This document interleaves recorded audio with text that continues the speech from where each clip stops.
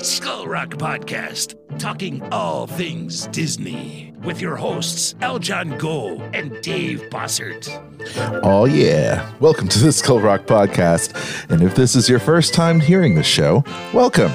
Every week we talk all things Disney and pop culture with never before heard stories, behind the scenes moments from some of your favorite Disney films, theme park attractions, performances, books, music, and so much more.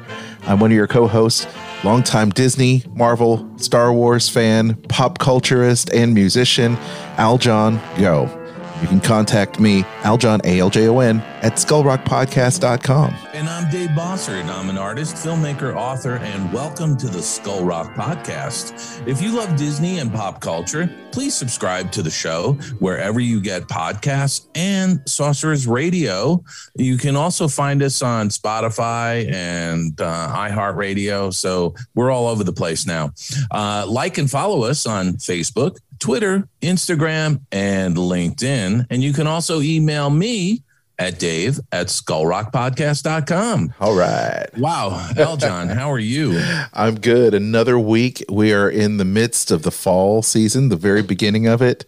I've got Marvel What If on Disney Plus. I've got the new Star Wars Visions, that I'm going to be digesting over the course of the weekend with the wifey. So we've got a Disney Plus filled weekend coming. Fantastic. I've actually been watching a number of shows. I've been watching a British detective or a British crime series called Waking the Dead. And also the new Steve Martin and Martin Short.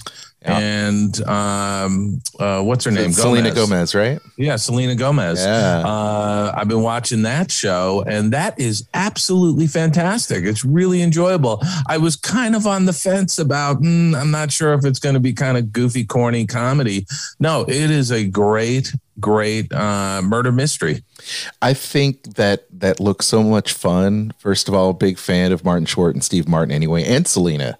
I think they're all going to be great in the film. The trailers look great. I think that's on Hulu, right? Is it a Hulu series? Yeah, it's on Hulu. Yeah. And also, there's a fabulous cameo by Sting. It's hilarious. Is that right? He's playing himself. That's great. Absolutely, it's hysterical. You got to see it. That's great. I can't wait. We will be checking. That is on our to watch list, our watch list.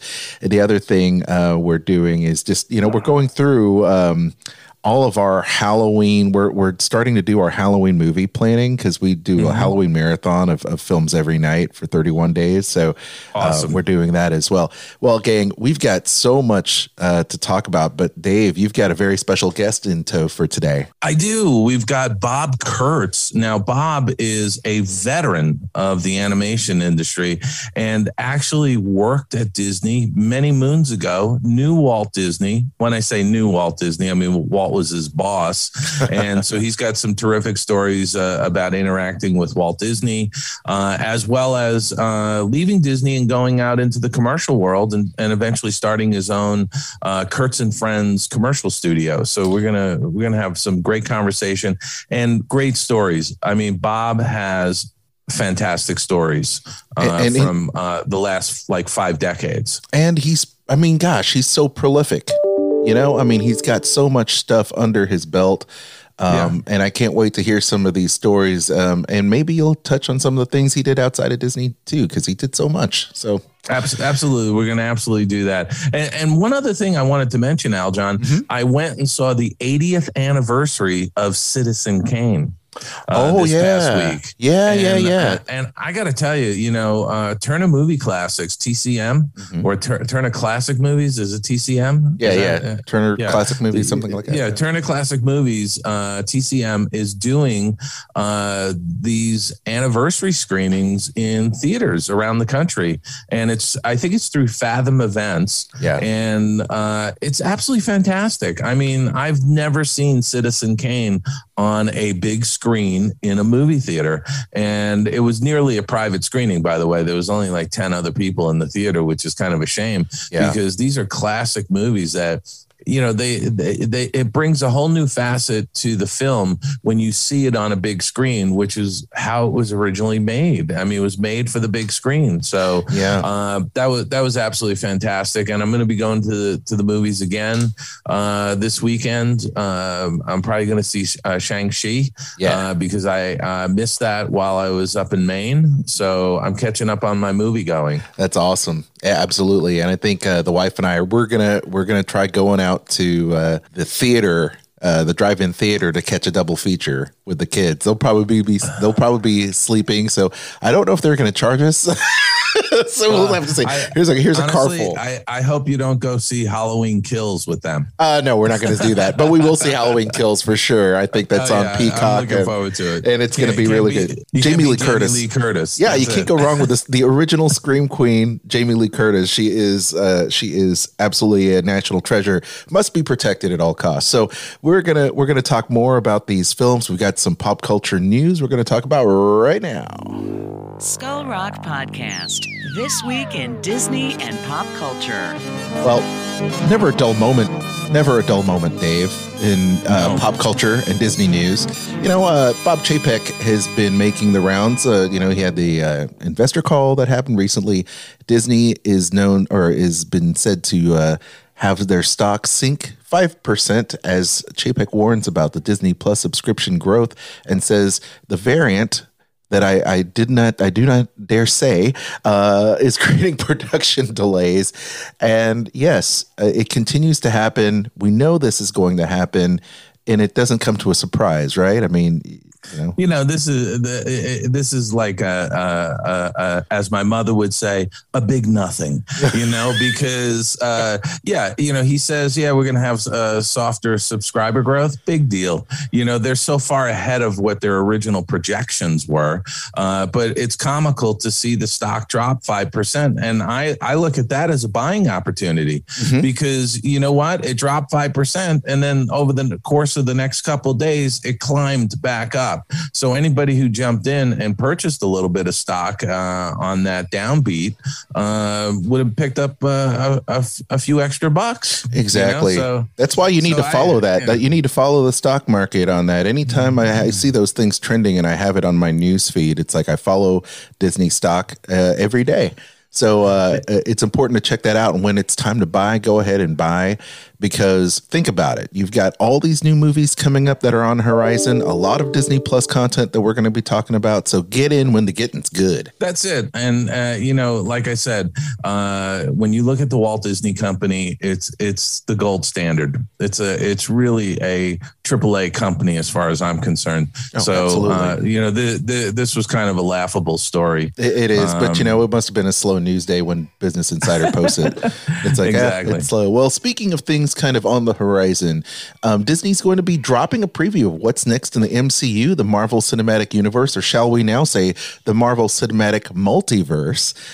They announced on Tuesday that it'll host Disney Plus Day on November 12th, giving an exclusive sneak peek of what's to come for the streaming services. And in fact, a lot of that is going to be based around its Marvel and Star Wars franchises to note. So they have a lot of things going on. Of course, Dave, you're going to go see Shang-Chi this weekend, Absolutely. Which is going to be great. And of course, they're going to probably have more teasers for the Eternals Marvel movie that's coming out. But there has been recently some new trailers dropped for the Hawkeye Disney Plus series, Spider-Man 3 No Way Home, which looks amazing.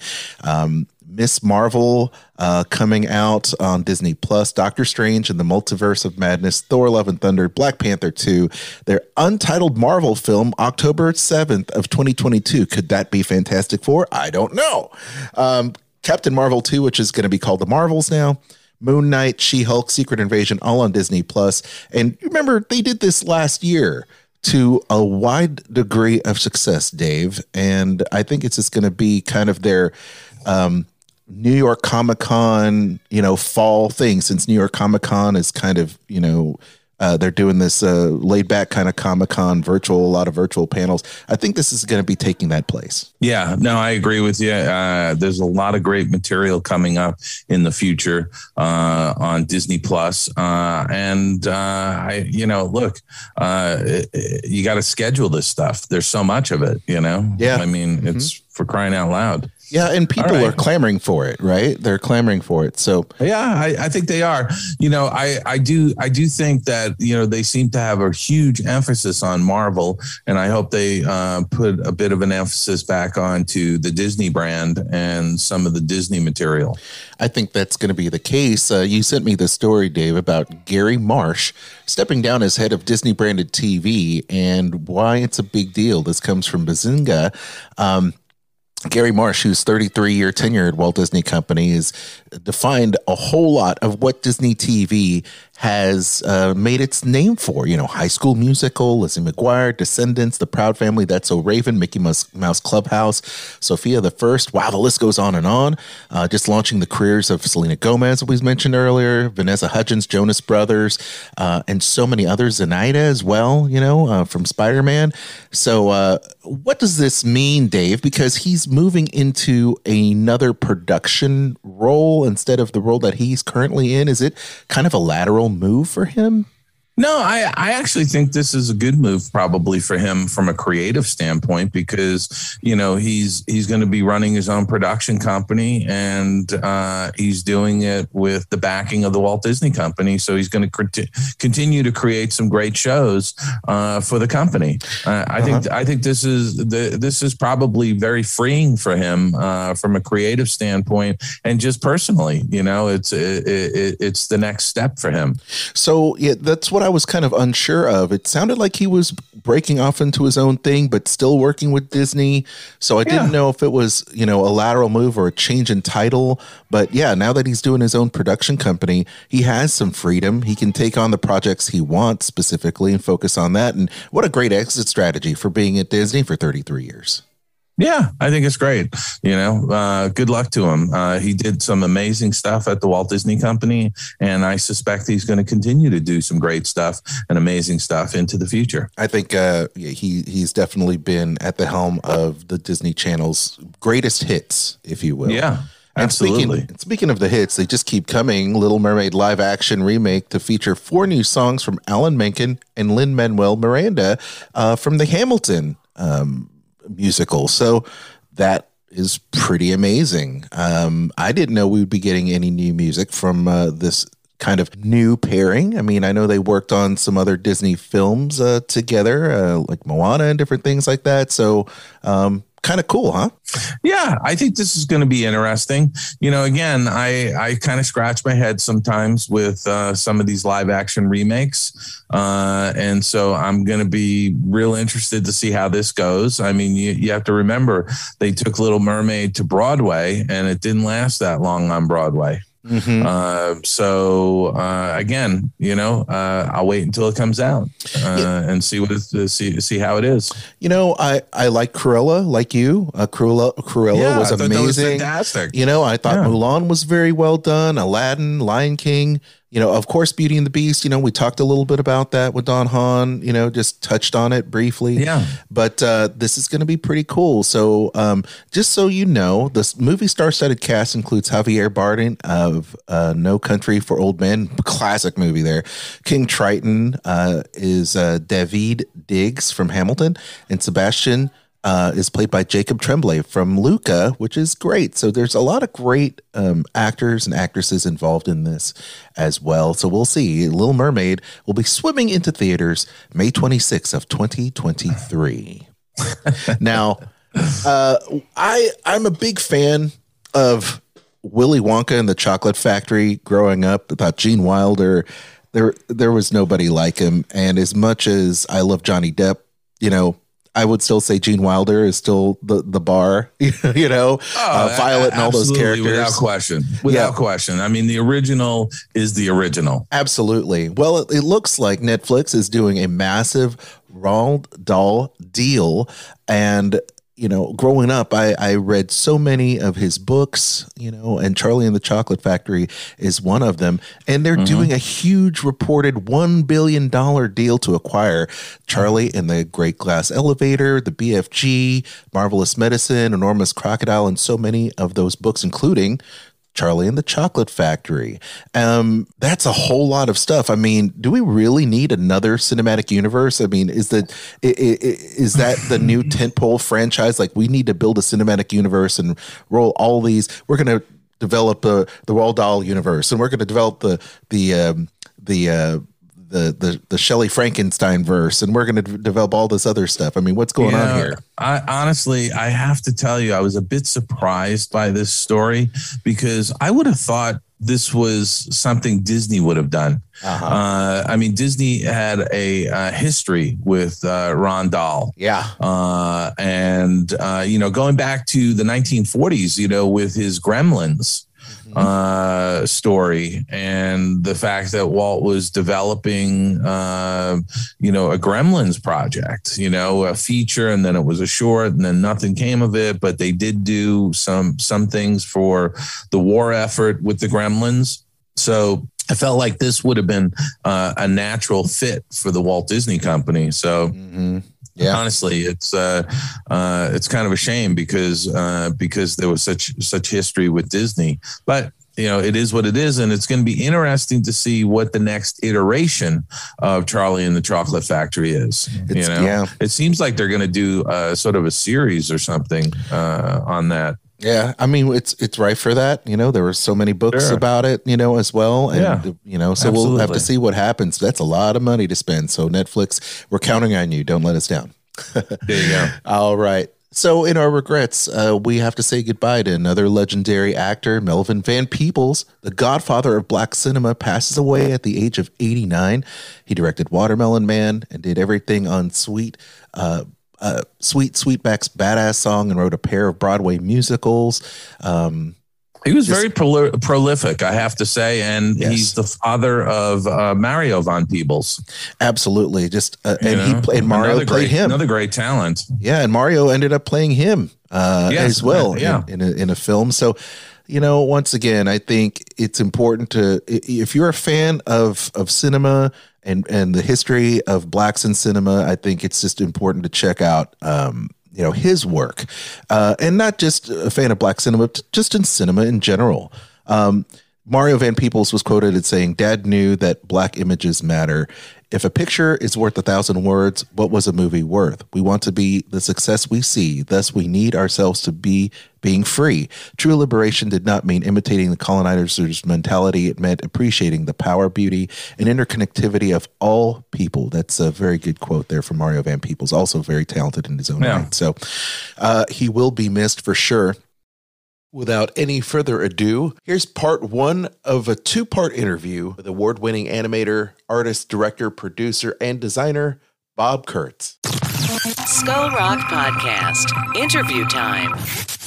Well, Aljon, as promised, we've got another fantastic guest this week, Bob Kurtz. He's an animator, producer, director, designer, artist. He is really another Renaissance man, if you ask me.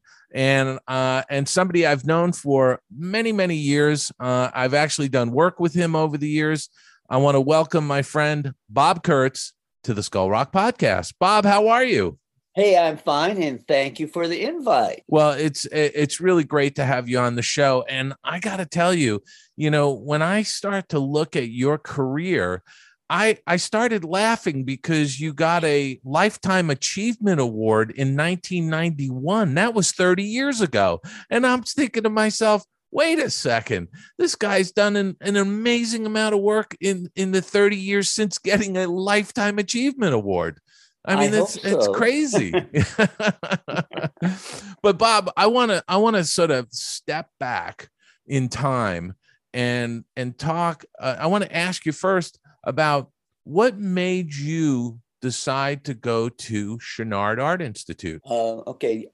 First, I should tell you that going back, I never had an art class in grammar school, high school, whatever.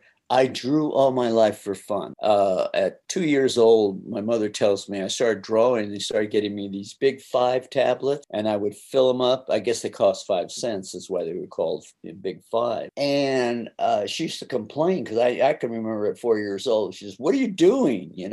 But I drew endlessly, and I drew for fun and for myself. And when I was going to graduate high school, because before I kept thinking, I want to be a lawyer. I want to be this. I want to be that. Then I realized, hey, I want to be, get this, a cartoonist. I want to make funny drawing. I didn't know what kind, but that's what I wanted. I want to go. I said, I need to go to art school. So what I did, because I lived about a mile from El Camino JC, and I went to El Camino Junior College, and I had 3 instructors.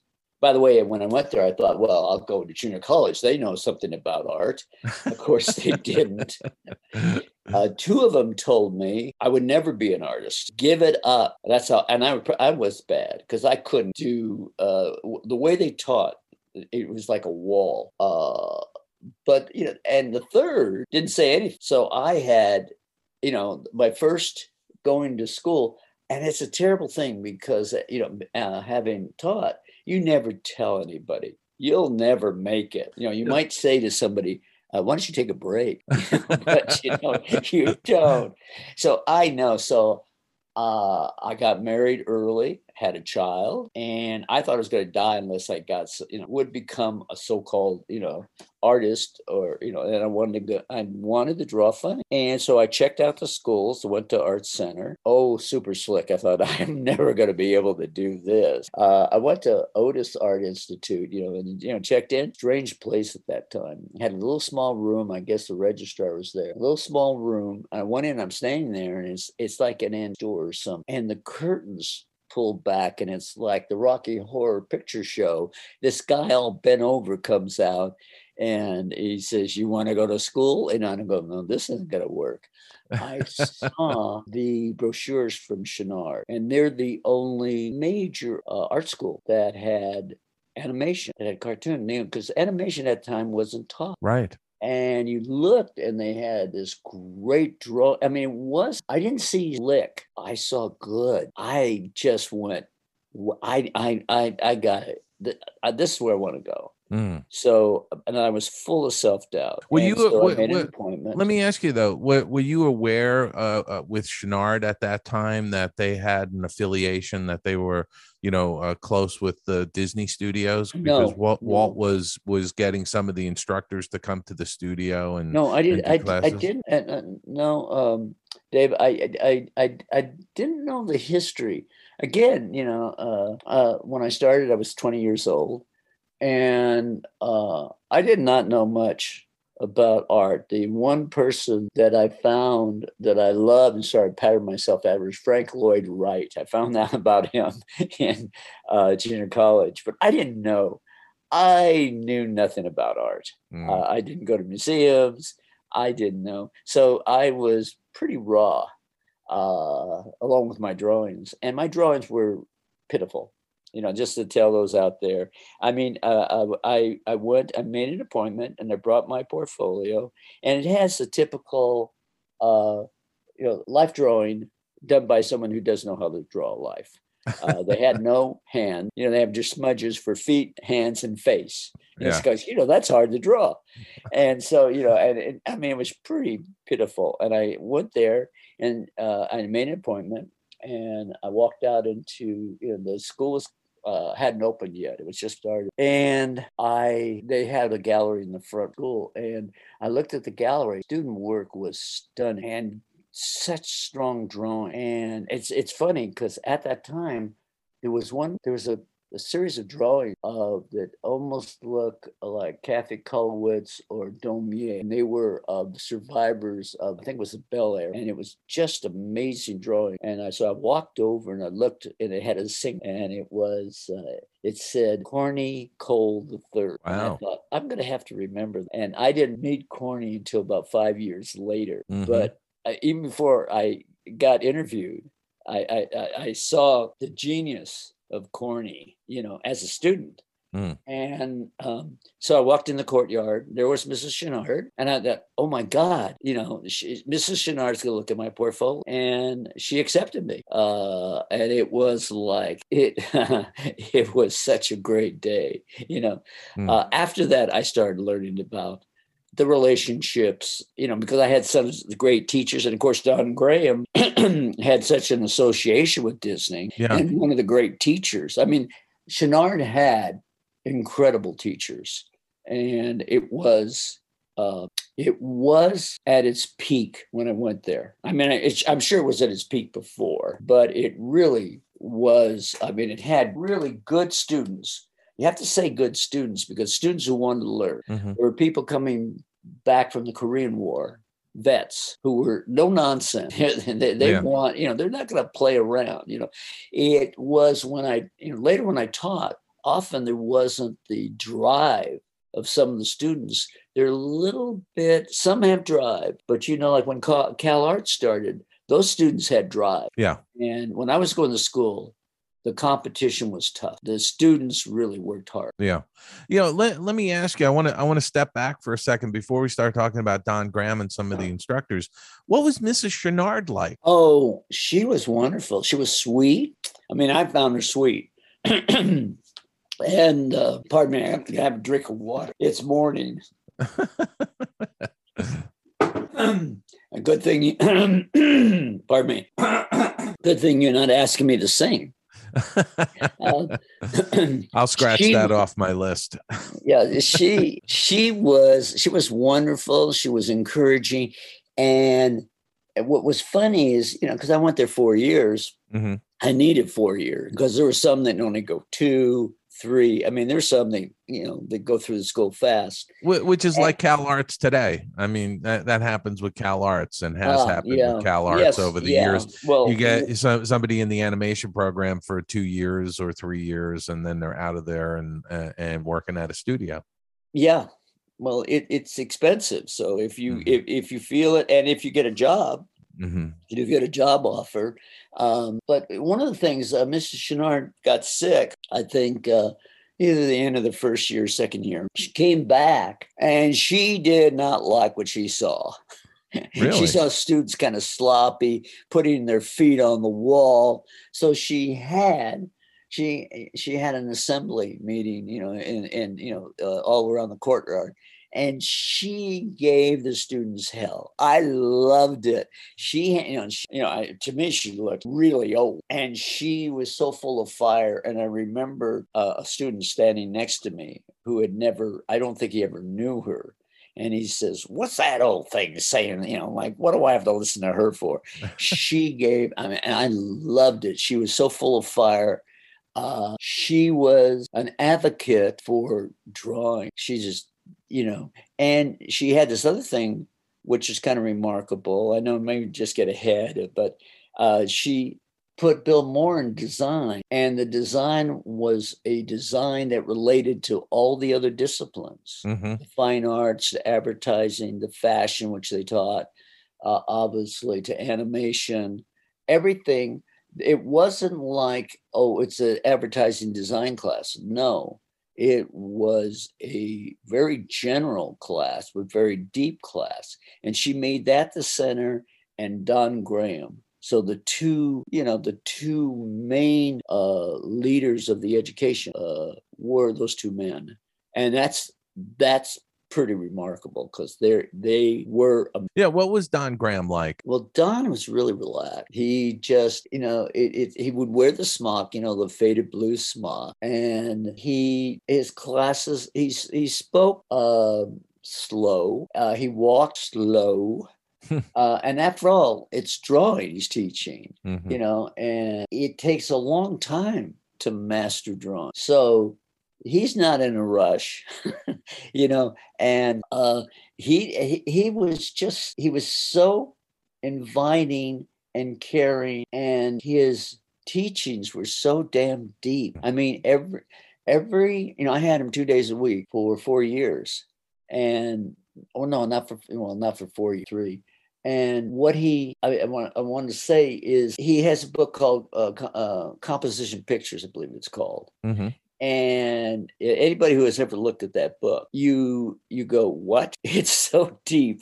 I still go to that book now, and I'll just pick it up and go, okay. And I'm reading, I go, oh, now I get it.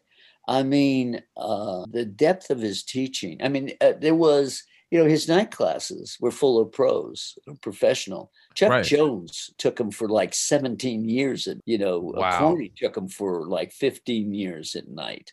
Those guys couldn't get enough of him. And it's not that they need to just see a model. It is his wisdom was so deep. Yeah. Wow. That's really pretty amazing. Because he's legendary. I mean, he was over at the Disney Studios. He was teaching. I mean, he really had an impact on a lot of artists. Oh, absolutely. I mean, when you say wow, yeah, when someone wants to talk about legendary, he's there. It's just he had kind of a rosy complexion, balding when I had him, and he just was, boy, if someone was comfortable with themselves, he was so comfortable. And then so why? At the end of the year, we any all these, whatever student would be leaving, we always took our portfolio, to him to have him check it out. Not realizing that that's what he did for Disney. That in the 30s and 40s, right? He reviewed over 35,000 portfolios. Yeah, it was with crazy the teachings that he did at Disney. But and he was just, I don't know. It just sounds like we just piling on like he's not real. He was real. Yeah. And you did your 4 years at Chouinard. When you got out of Chouinard, did you go to work at Disney right away, or did you step into another studio first? I was real lucky. I just want to say, I tell you, and we can go back, but I had, the major influences, I say influences, but, again, were Bill Moore, Don Graham. I studied under Mark Davis, and I studied under T. Hea. Right. And T was like, I studied so hard to be able to take his class. They taught third and fourth year, Mark, T, and you had to have drawing and design before you could take them. You could not come in without that kind of training. And T asked me before I graduated, would I come and work with him? I had 2 invites from Disney. One was to work on pictures at a museum. And of course, T, who was like this amazing giant. And of course, when T asked me, I went, oh, wow, my life is made, oh my God, because being in his class and seeing how brilliant, and, can you imagine, he just walks up to you and he says, Bob, would you like to come to work with me at Disney? Could you imagine when, as a student who was told, give it up, is now being asked to come to Disney? Isn't that amazing? And by the way, wonder my head didn't split. Yeah. By the way, I do want to mention that I was lucky enough to have T. Hea as an instructor at Cal Arts. Good. And which is really amazing to because you had him in the late 50s, right? Yes. And here I am in the early 80s. And I had him as an instructor, so he really gave back to the community in teaching. Oh yeah, I mean, he was. The classes were full. They were great. And he brought in all these different kinds of exercises. There would be, there would be torn black paper. There were all kinds of different things that he didn't want you to settle into any one way. He wanted to get new paths to creativity, and imagination. I remember one exercise was really, I don't know if he did that with you, Dave, but he had us all stand up in a line. We got out of our chairs. We stood up in line. Even to get a student out of a chair is kind of a major thing. And he'd come behind us. We couldn't look, and he had a paper bag, and he took things out of the paper bag, and he put them in we weren't facing. We had our hands behind us, and he put them in the palms of our hand. Different object. Mine turned out to be a spark plug. And he said, feel it, touch it, do all, and then go after you think you know what it is, go to your desk and draw it. Huh. Without looking at it, right? Without looking at it. Yeah, it had to be by feel. I mean, he was constantly shifting, keeping you off balance, which when I did teach, I tried to teach, obviously he was such a major influence, is to keep the assignments varied. Not so much, today we're going to draw a building, today we're doing, not that. It's just keep opening them up, keep challenging, because in a lot of classes, you kind of know where they're going. Yeah. But you didn't know at that time, he was great. Sometimes he'd say, okay, we're all going to the show. And we went and saw Jacques Tahi. And we all went and filled the rows. And you like this, Dave, because you know me. He sat behind me. And afterwards, he told me, I like to sit behind you because I like the way you laugh.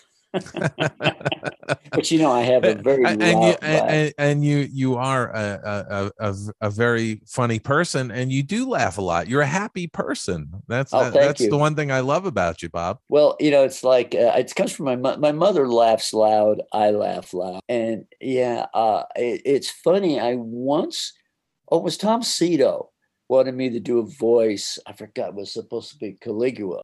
He was doing this film, and he says, he says, I always see you as Caligula. So he says, now laugh. I could not laugh. When, he says, okay, here we go. Laugh. And nothing, I could not. He says, think of something funny. Because it was phony. Right. And your laughter is always genuine. It really is. It's just genuine. You bring up an interesting point. I have to tell you about laughter. Laughter for me, and my sense of laughter, has really helped in that animation is so elusive. You do a storyboard, and whether you do it with somebody else or you do it yourself, and since I work in comedy, and you do the board and you're laughing. You're going like this. You present it and you laugh, and then you do the layouts, and then the animators come in and we have pencil tests. You do the pencil test. I'm not laughing. I don't know, so I got to go work at it. And of course, I'm notorious on pencil tests. It's a philosophy. It's not that it doesn't work. Can it be better? And I do a lot of changes in pencil tests, because I'm searching for particularly comedic, and I relate to, if I'm not laughing, I don't see why anybody else should laugh. You're laughing at your own work. And Dave Spafford, who does a lot of animation for me, he's fun, because he would come down the hall saying, "Let me see the pencil test before Bob changes." And all my animators, Eric Goldberg, all of them, they all know.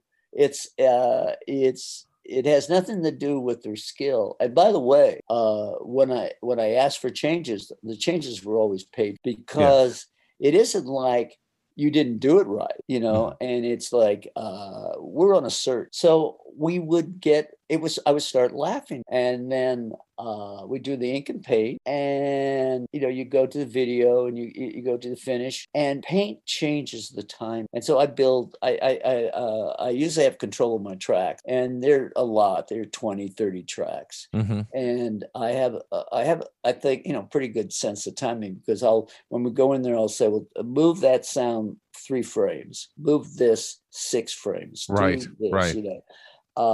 And we're doing it, and we're working, and the film's not funny. And then suddenly, we're moving and raise that and move that.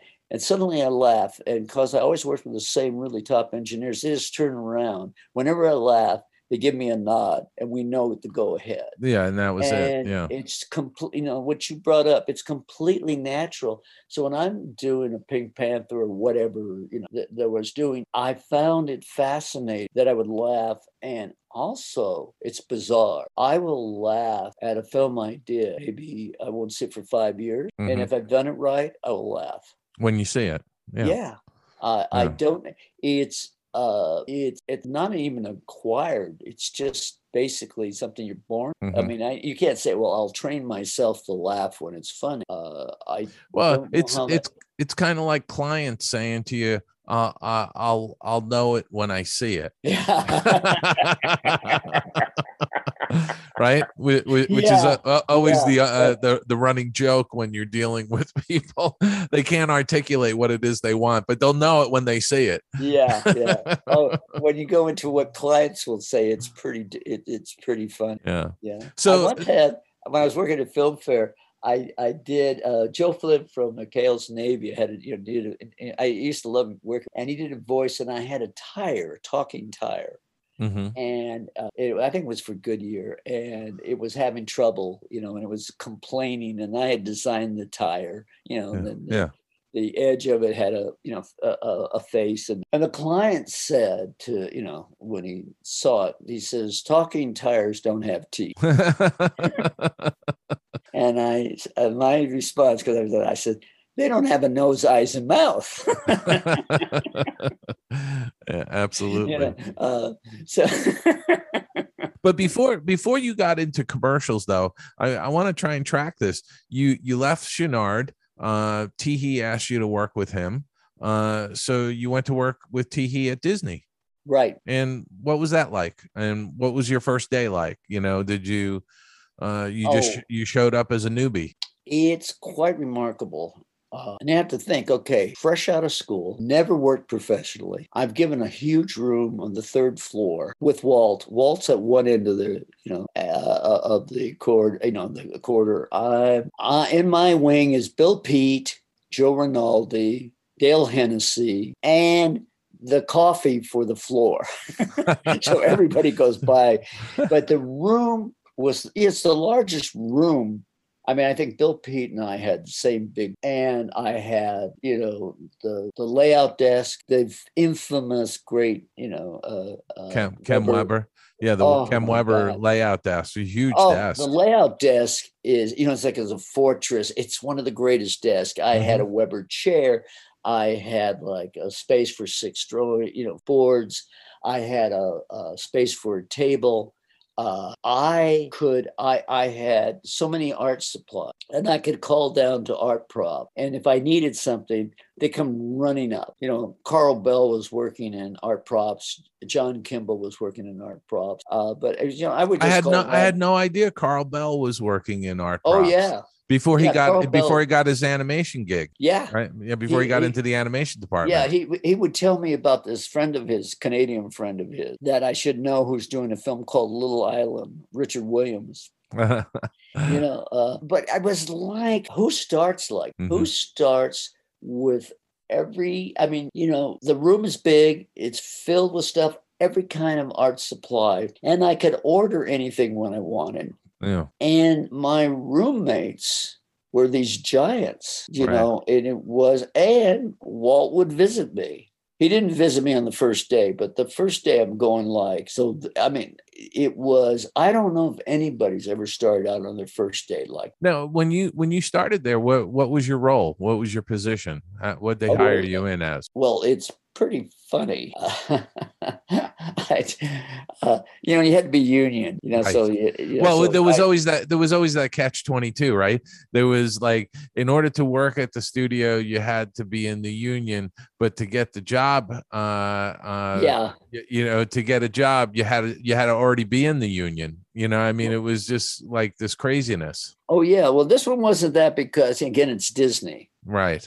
So, if they wanted you, they just said, "Hey, we want to hire this guy, and he's going to join the union," and they'd be like, "Okay." I think the union didn't get me until like 6 months in or something. But what was funny is I was brought in to. It was going to be a paper sculpture film, white on white paper sculpture.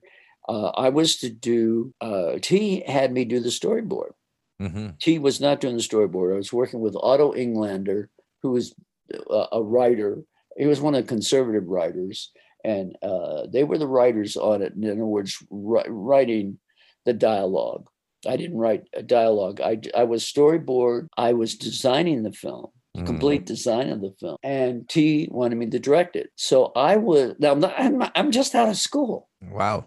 And he's with me all the time. Right. He didn't have an office. He would just come in and sit down with me. I'm trying to remember. I don't know where he was, but he was there. He was, it was a full-time job. But it's a funny thing. I'm trying to remember now. I don't know. I don't remember him having, I say we share it, but he wasn't in it all the time. But I was an apprentice director. That was officially in. They actually had apprentice. 2 years of apprenticeship. Okay. All right. And as a director, now can you imagine? That was just a crazy idea. That's how I started out. Okay. and so you started boarding on that film, and what was the next step? You were there for how long before Walt came in to look at your boards, or was he wandering around in the middle of the night? Oh, all of the above. T told me at night, and particularly on the weekends, hide some of the sketches, move them around, because Walt wanders the hall, and he will look at what's going on in his studio. Anyway, so T would say, don't, you want to hide it, because if he has seen it and he knows what the storyboard is, he gets restless, he gets bored, and because he'll start reading ahead or whatever, like when you make the presentation, and it can be disastrous. So I remembered every day I was moving stuff around and having to remember where I moved it and to re-put it together again in the morning. But I saw him often. I saw him in the hallway. He was always wearing a suit, always looked like he just walked off the set. And he, at the time, particularly once we got into production, I had paper sculpture on the wall, on gold leaf and all. Yeah, I had all kinds of presentations in my room. And at the time, the film was like it was like what we're doing in the future. This is like, look what we're doing. So he brought in different people to, visitors and whatever. And he would just come walking in with groups and that. And one time he walked in with, swear was like the oldest man I ever saw. Because if you could be 200 years old, this was the guy, So, and he introduces it, and he's real proud. He's explaining, this is what we're doing. Because he used to do, it's strange. He was given this huge pitch for our film. Yeah. He would always talk, we're going to do this, we're going to do that, and Walt was a wonderful salesman. So it was great listening to him sell your film, Yeah. And so he left with this really ancient person, Methuselah, and T says, you know who that is? And I said, yeah, that's Mr. Hall. And he says, of Hallmark. That was the founder of Hallmark. Wow, Hallmark cards. Hallmark, because you just think Hallmark's just a name, not, that I guess, there's a whole history of somebody, particularly if you're doing stationery or cards or what. Yeah. But I saw him a lot. I was in presentations with, again. They were a big licensee of the Disney characters and whatnot, right? I don't know. I know that I think they came, I think it's Missouri. So they both, they're both from, it's like, Midwestern sensibility. Yeah. So, it was, my stay there was wonderful. Yeah. What was Walt like? Just your impressions. You interacted with him a bunch of times. What would you say he was like? He was sort of, it always felt, maybe that was influenced by his TV show, but it felt like him, it felt like Uncle Walt. I knew it wasn't, because there was such fear in the room when he came. He was not Uncle Walt. Yeah. Is that because it was there was an unpredictability of his reaction to something? He could be super nice, or he could just turn on a dime and be like, "No, this is crap. I hate." Oh yeah, it's pretty much it. Yeah. When we were supposed to make the final presentation to Walt. of the storyboard. And it was like a week before, and I could tell something's wrong. From him? You're getting a bad vibe? I could tell something's wrong with Tee and Otto England. The stress, the nerves, the way they were talking. I mean, there was a lot going on. And about 2 days into, as we're doing, because you're polishing, you're making sure that this thing is legible. Yeah. Do we need that sketch? Take out that, all the kinds of stuff we're doing. And I said, and I had noticed it, and I said, why is everybody so uptight? It's just Walt. Yeah. Which is a great, I mean, you have no idea about presenting to Walt. Ignorance is bliss, right? That's where the phrase comes in. Ignorance was bliss. Oh, yeah. At that moment. Like, it's just Walt. You're the new guy. Yeah. Oh, yeah. Oh, talk about the new guy. I was once in an elevator with about 4 people, and they said, and they said, how long you been here? They knew I was new. Yeah. And I said, I've been here a long time, 6 months, and the elevator broke up. It's Disney. Yeah. I think I'm one of the guys, hardly. And I looked 15. So that was like, that didn't help. But, so T says, but anyway, I tell, hey, it's only Walt. I remember, great line. It's only Walt. And he says, Bob, you don't understand. If he doesn't like something, doesn't attack the idea, he attacked. Wow. And I went, ooh. And then I got. Wow. But that's T all the time, because I spent a lot of time, he was my, one of my mentors. I had 3. He's my main mentor. Uh-huh. And who were the 3? It was Tee, it was Mark Davis, and Cal Howard.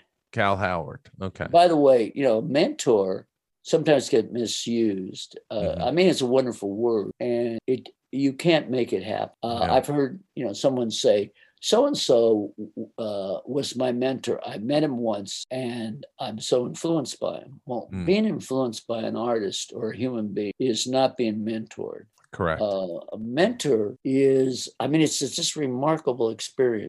They become, you can say anything to them. You can tell them your stupid dream. They are almost like fairy godfathers.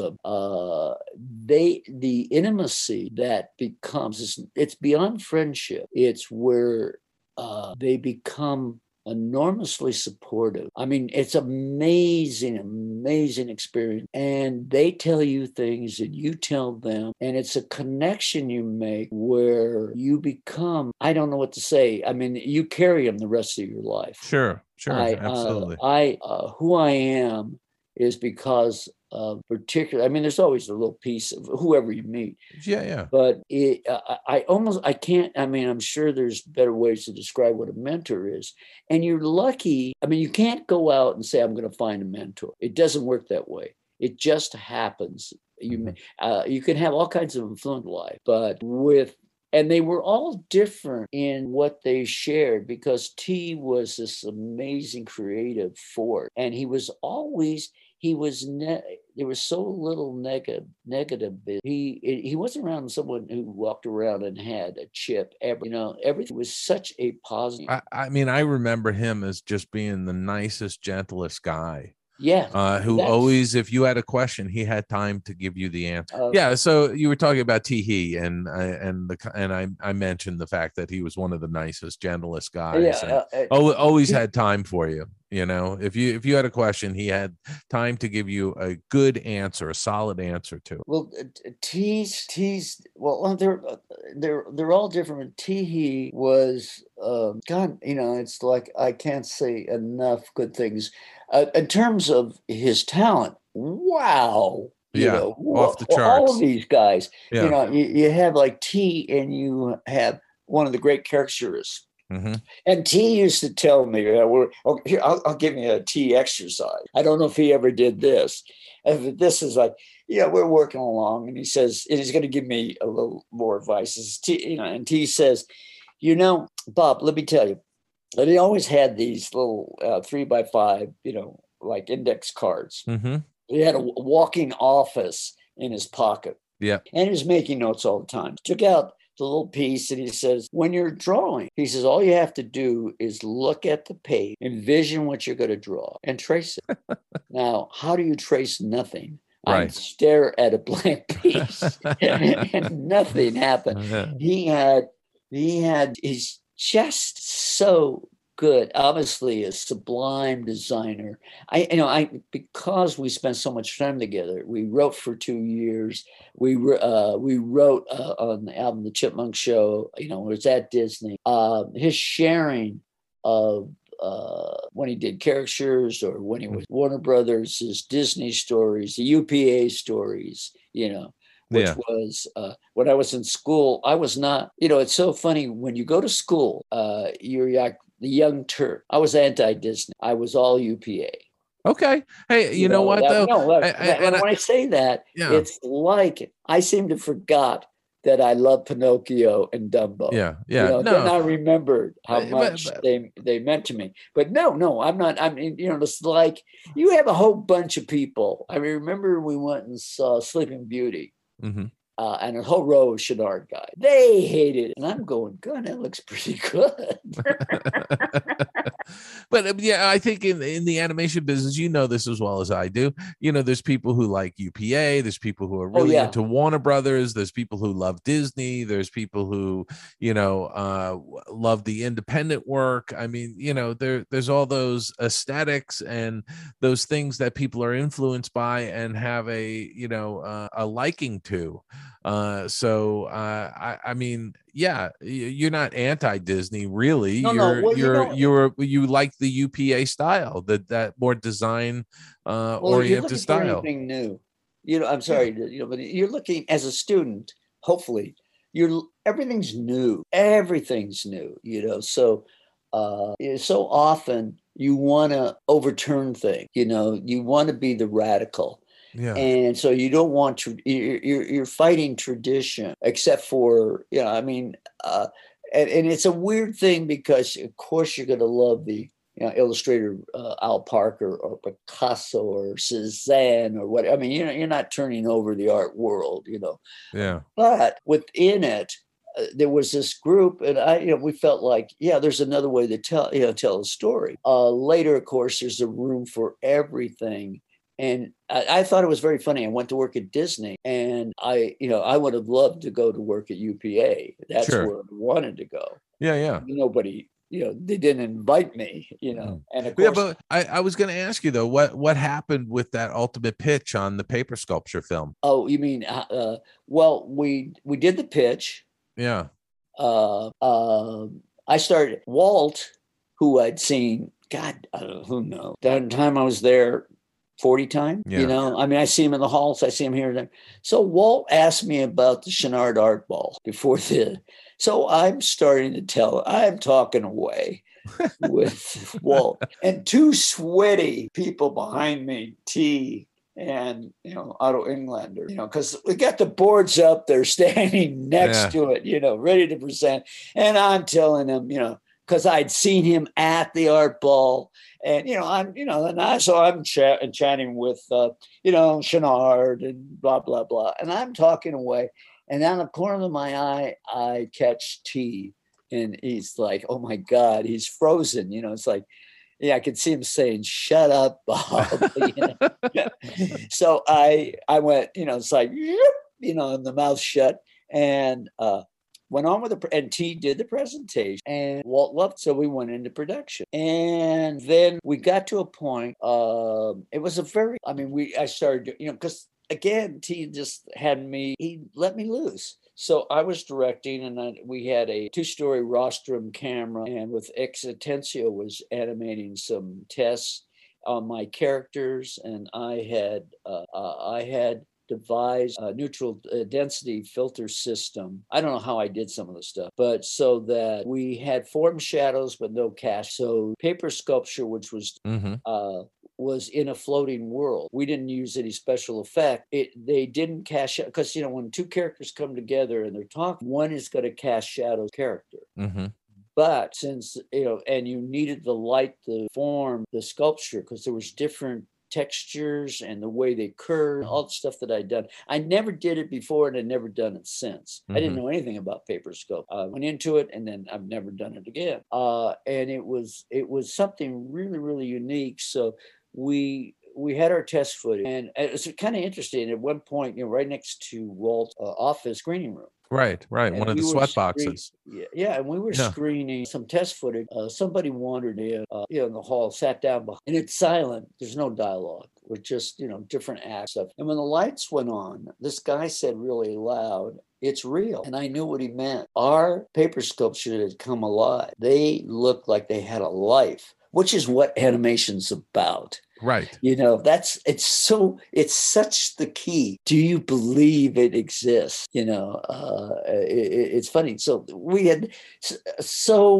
we set up a screening for The Nine Old Men on a Friday. And we screened, I think I had about 2 minutes of test footage. Yeah. And they spent at least an hour in the halls telling us how great it was. And Ward Kimball, there were different people.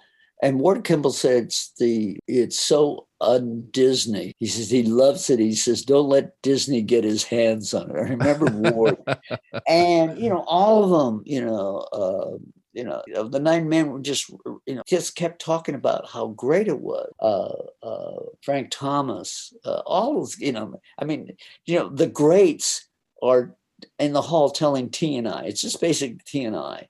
Yeah. I think Otto might have been there, but it was T&I standing there smiling, and they just wanted to talk about it. So I go home that weekend, and I'm thinking, and I'm making plans that I'm even going to make it better, and what I'm going to do, and I'm like, not only am I working in my first job at Disney in the deluxe suite in the penthouse, but now we're making the great film. So I show up at the studio early for a change because I used to always get docked. I refused to walk across the parking lot as everybody's running because I'm on we're all on the clock. Right. The third floor is not on the clock. Those guys don't have to run. They go out to lunch at Alphonse's for 2 hours and all that stuff.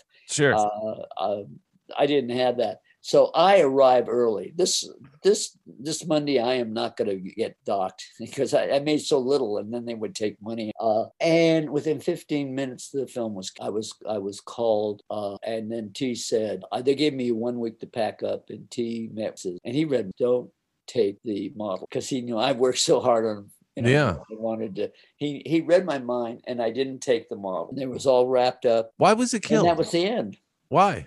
What was the reason? I was told at that time he decided to stop some production. I don't know if he got word of why the Nine Old Men liked it. That's just an estimate. I don't know, because if they say it's un-Disney, that's not the way to sell something to Walt. Sure, right. But the reason I was given by Ken Peterson was they were buying back Disneyland from ABC, and they stopped a whole chunk of production. I got it. And I know later on, Otto Englander worked more on the Nightingale film.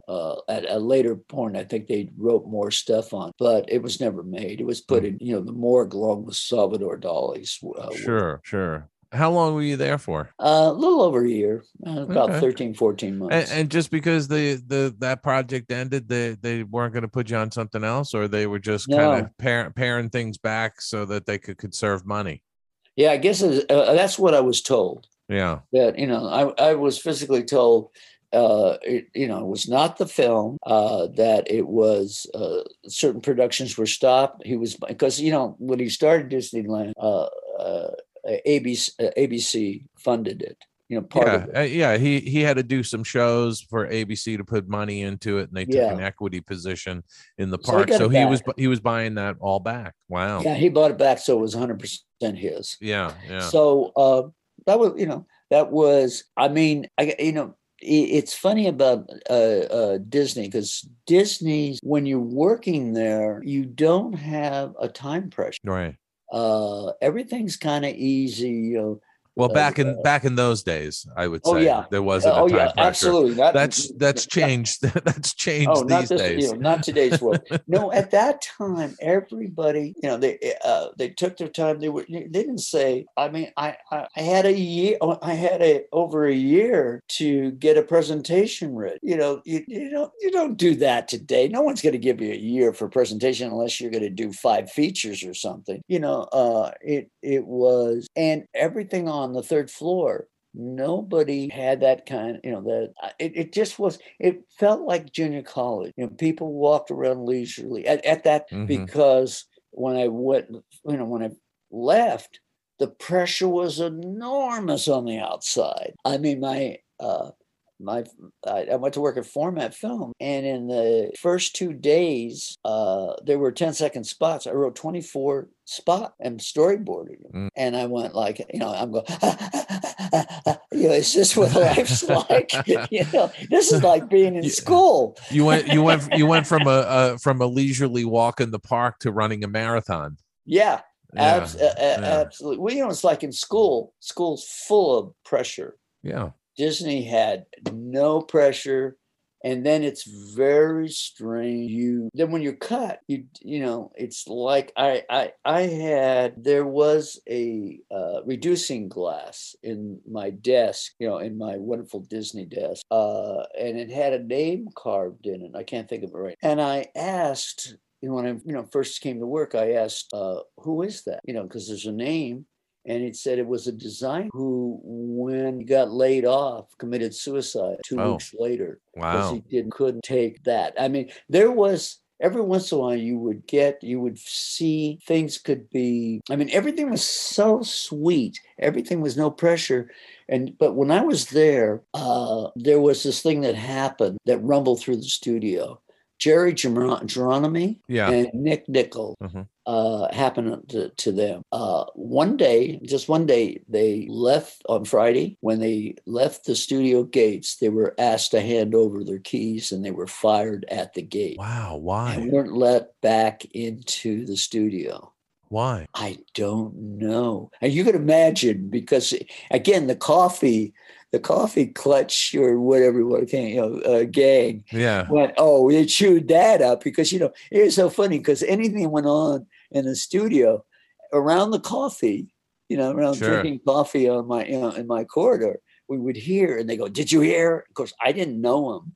I didn't know anything about him. And I thought, that's kind of cruel. I mean, they had been there 25, 30 years. Yeah.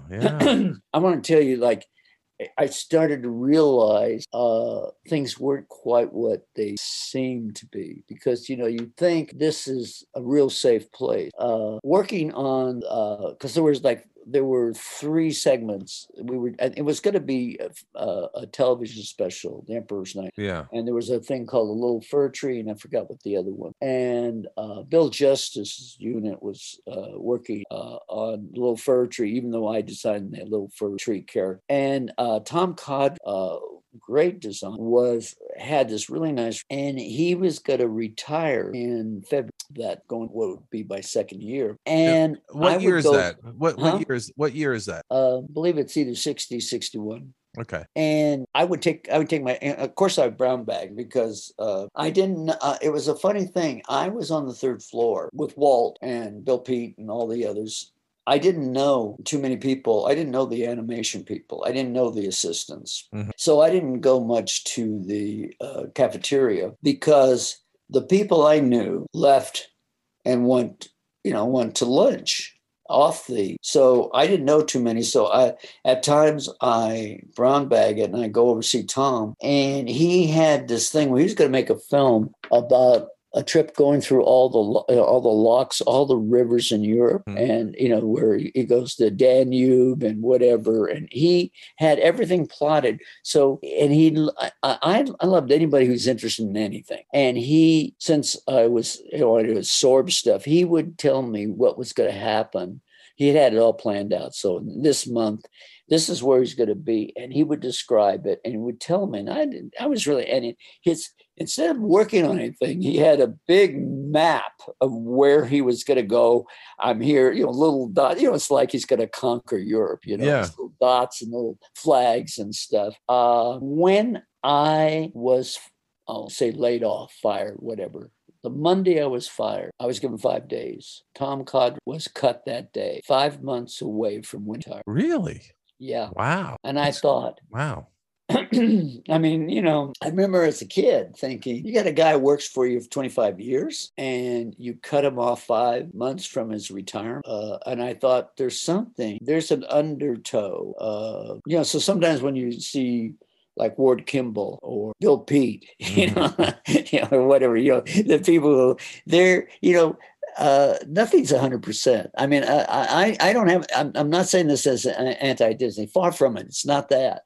It's just these things happened. Yeah. And you make you think, I mean, I understood me. I mean, I understood, why a kid wouldn't get cut. I'm lucky to be there. Sure. It was like a dream. So someone said, "Wake up, get out of here. You're in the wrong bed."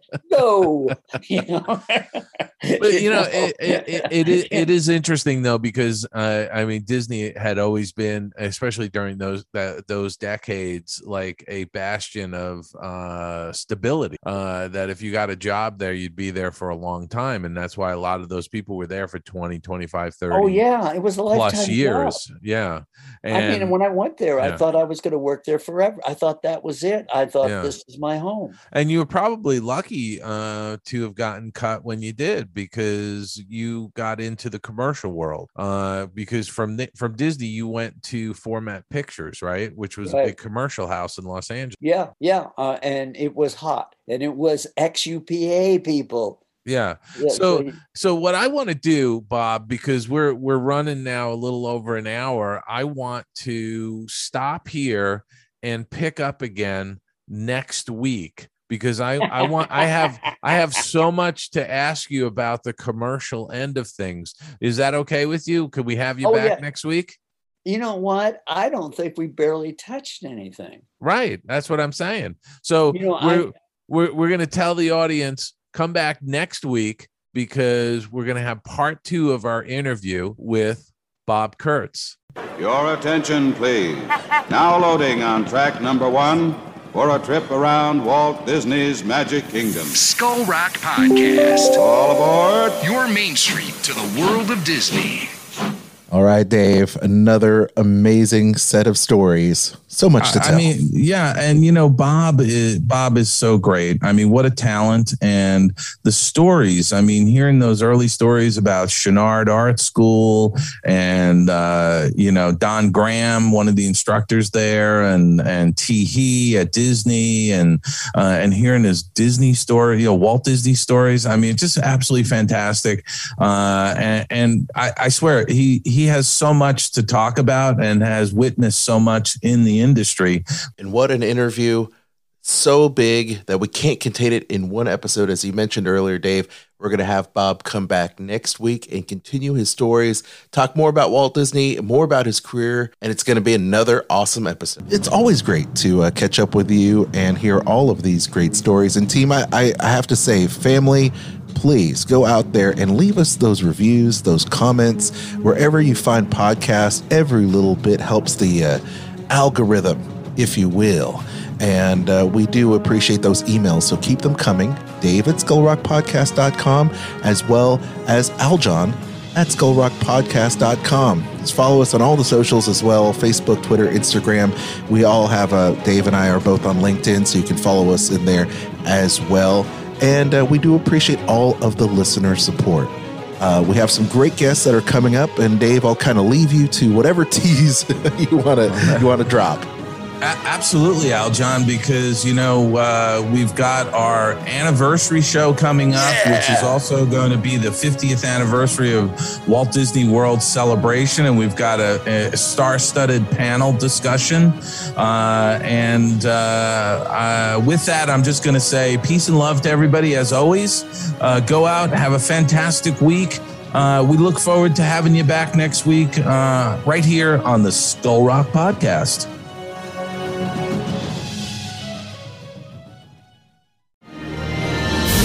I'm Aljon Go, co-host of the Disney List podcast, as heard on Sorcerer Radio, as well as Skull Rock Podcast, here with my wife, Kristen. Hello. Hello. You are an earmarked agent who books Disney travel, vacations for people all the time. Give our listeners a reason why they'd want to give you a call instead of just booking a trip by themselves. Well, I can do all of the legwork for them. I have expertise. I've been to the Disney parks well over 100 times, so they've got that knowledge at their hand, as well as it saves them time and money. Where can people get in touch with you so that they can book their next Disney cruise, Disney park trip, Adventures by Disney? They can contact me at themeparksandcruises@gmail.com. I'm Kristen Hetzel, vacation planner, world traveler, Disney foodie, and theme park fan. I'm Aljon Go. I'm the husband who's also Disney, Star Wars, and Marvel Comics fan. And together, we host a Disney List podcast. Every week, you'll hear us list our favorite things about Disney theme parks, films, shows, travel, Marvel, and Star Wars in a top 10 list, rankings, and more. That's an impressive list. Subscribe to the Disney List podcast on Spotify, Apple Podcasts, iHeartRadio, or your favorite podcast platform. You can even stream us on Sorcerer Radio at srsounds.com and check out our live shows on Facebook. The Disney List podcast. Visit thedisneylist.com.